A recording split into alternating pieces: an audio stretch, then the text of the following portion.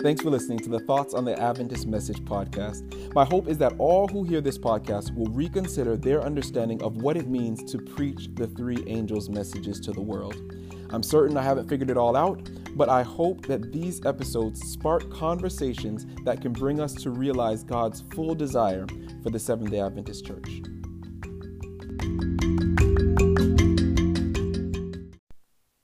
So we've looked at the kind of worship that Satan accepts.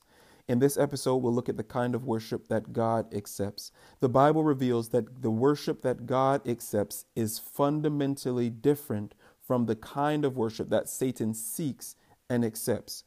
Worship, as I mentioned before, is explicitly an external concept. It's something we do. It's something we say, whether it's giving an offering, or it's saying something, or it's bowing down. That's something that's external. But as we see in the examples of Satan's worship, those can be completely external. They can be external without any connection to an internal reality. I don't have to really believe that this being is worthy of worship, even though I'm doing something that communicates that I believe that. Satan is content to receive such worship and even seeks that kind of worship. In stark contrast, God refuses to accept worship that is merely external. Jesus, quoting Isaiah in Matthew 15, verse 8, says, "These people draw near to me with their mouth," that's an external thing, saying something of worship, "and honor me with their lips, but their heart is far from me." So externally, they're doing things that are acts of worship. Externally, they're saying things that are acts of worship. But internally, their heart is far from me. And in verse 9, here's the conclusion. "In vain they worship me." Notice, they are worshiping him. They are doing things that communicate a belief that he is divine. But Jesus saying, quoting from Isaiah, that this is done in vain. This kind of worship is not accepted by the God of heaven, nor will it ever be. God is not content with people who are able to just do externally the things that are commanded by him in worship, with those not having any connection to a reality internally, a heart conviction. Listen to what God says about such external worship in Isaiah chapter 1. In Isaiah chapter 1, this is reading from verse 11. "To what purpose is the multitude of your sacrifices to me?" Sacrifices have always been seen in the Bible as expressions of worship to the God of heaven. But he says, "To what purpose is the multitude of your sacrifices to me, says the Lord? I have had enough of burnt offerings of rams and the fat of fed cattle. I do not delight in the blood of bulls or of lambs or goats. When you come to appear before me, who has required this from your hand?" Well, of course, God required those from their hand. Leviticus explicitly states the kind of offerings and sacrifices that they were supposed to bring. But God says, this is not what I want. Verse 13, he says, "Bring no more futile sacrifices to me. Incense," which he commanded, "is an abomination to me." Why is it that these external things that God commanded, that they seemingly rightfully thought were what God wanted, why were they an abomination to God? Continuing down to verse 14, "Your new moons and your appointed feasts, which he commanded them to celebrate, my soul hates. They are a trouble to me. I am weary of bearing them. When you spread out your hands," that's spreading out your hands in prayer, "I will hide my eyes from you. Even though you make many prayers," even prayer, God says, "I will not hear." But here's the reason. Because in the end of verse 15, "Your hands are full of blood." Yet internally, you're evil. Internally, you're wicked. Internally, your hands are full of blood. But you're doing the external things that seem like worship of the God of heaven. And these are abominable in the sight of God. I don't think there's any way to get this wrong. Even for us today, we may be worshiping God on the right day of the week. We may be abstaining from work as God has commanded us on the right day. We may be in church singing and giving the best songs of praise to God. We may be singing things that we think are the most appropriate forms of worship for the true God. But God says, I believe to us, as he said to the Israelites in Isaiah's day, these things are abominable if they're not connected to a heart experience. God is not like Satan. God does not accept worship that is not connected to an internal reality. And not only does he not accept it, he despises such worship. Hear what he says in the book of Amos. In Amos chapter 5, verse 21, God says, I despise your feast days, and I do not savor your sacred assemblies. Though you offer me burnt offerings and your grain offerings, I will not accept them, nor will I regard your fattened peace offerings. Take away from me the noise of your songs, for I will not hear the melody of your stringed instruments. Then he goes further to say why. But let justice run down like water, and righteousness like a mighty stream.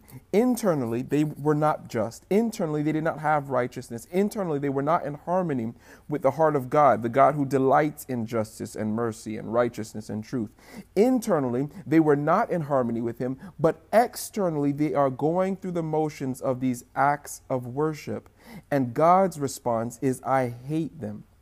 This will be God speaking to me, who many a time have gone through the motions of worship, have gone through the motions of doing the things that are prescribed by God for his followers, for his people, doing and following his commandments externally, but them not being a genuine expression of what's going on in my heart. I've been to church an innumerable amount of Sabbaths. I've been present and been a part of the worship service. I've played the piano, or I contribute in other ways.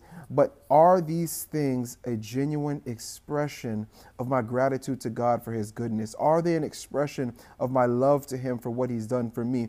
Or am I just doing these things because I did it last week? Or am I doing these things because I believe this is what God wants, and if I don't do this, then I'll feel bad because I didn't make it to church this week, or I didn't fulfill my quota this week, and so God is not going to be happy with me? These are the kinds of attitudes that God says, I hate, I despise. Take away from me the noise of your songs that are not tied to an internal experience. By contrast, let's take a look at an example of the kind of worship that God does accept. In Luke chapter 7, the Bible records the story of Mary, a woman in the city who was a sinner. It says she comes to Jesus where he's sitting in the house of a Pharisee, sitting at the table. And in Luke chapter 7, verse 38 says that she stood at his feet behind him, crying, weeping. She began to wash his feet with her tears and wiped them with the hair of her head. And she kissed his feet and anointed them with the fragrant oil. All of these are external acts. All of these are things done, particularly the kissing of the feet, are something you would do as an expression of adoration or expression of reverence for a deity. These, by definition, are acts of worship. But it's not just because she's crying. It's not just because she's wiping his feet, not just because she's kissing his feet. It's not just because she's anointing him with this fragrant oil. That's not why Jesus accepts this worship. The Pharisee, Simon, he says if this man were a prophet, he would know who and what manner of woman this is that's touching him, for she is a sinner. But then Jesus rebukes him and tells the story in verse 41. There was a certain creditor who had two debtors. One owed 500 denarii and the other 50.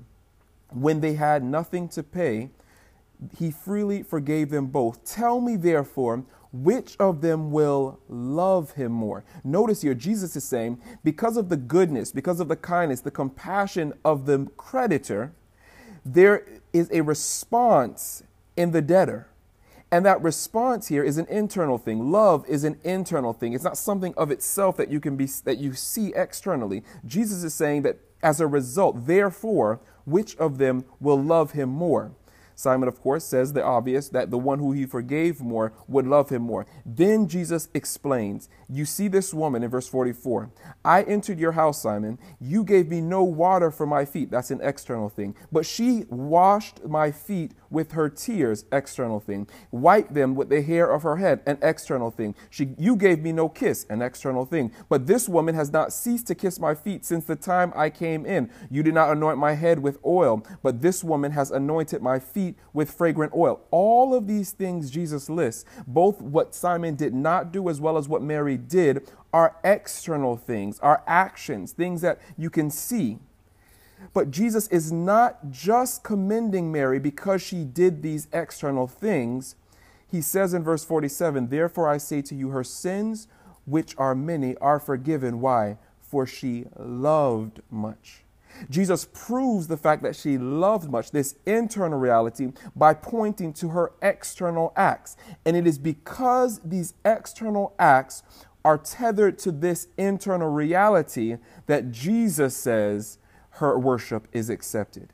It's because her worship is a genuine a genuine expression of a response to the character of Jesus that her worship is accepted. We bring this back to Revelation, bring this back to our context. The kind of worship that God accepts in its distinct contrast from the kind of worship that Satan accepts is only worship that is a expression of a genuine response to the character of God. Somehow God reveals himself to us by doing something for us, by forgiving us, as the case with Mary, by his grace that he shows us, by this power he gives us to overcome. God reveals his character to us, and then internally, recognizing that, we respond to that, and that changes something on us inside. It causes us to have gratitude to him inside. It causes us to have love for him internally. And then, and only then, when we express that gratitude, when we express that love, when we express the resulting adoration externally in acts of worship, then and only then is our worship acceptable before God. And so we see here that this is the kind of worship that God accepts that is entirely different from the kind of worship that Satan accepts.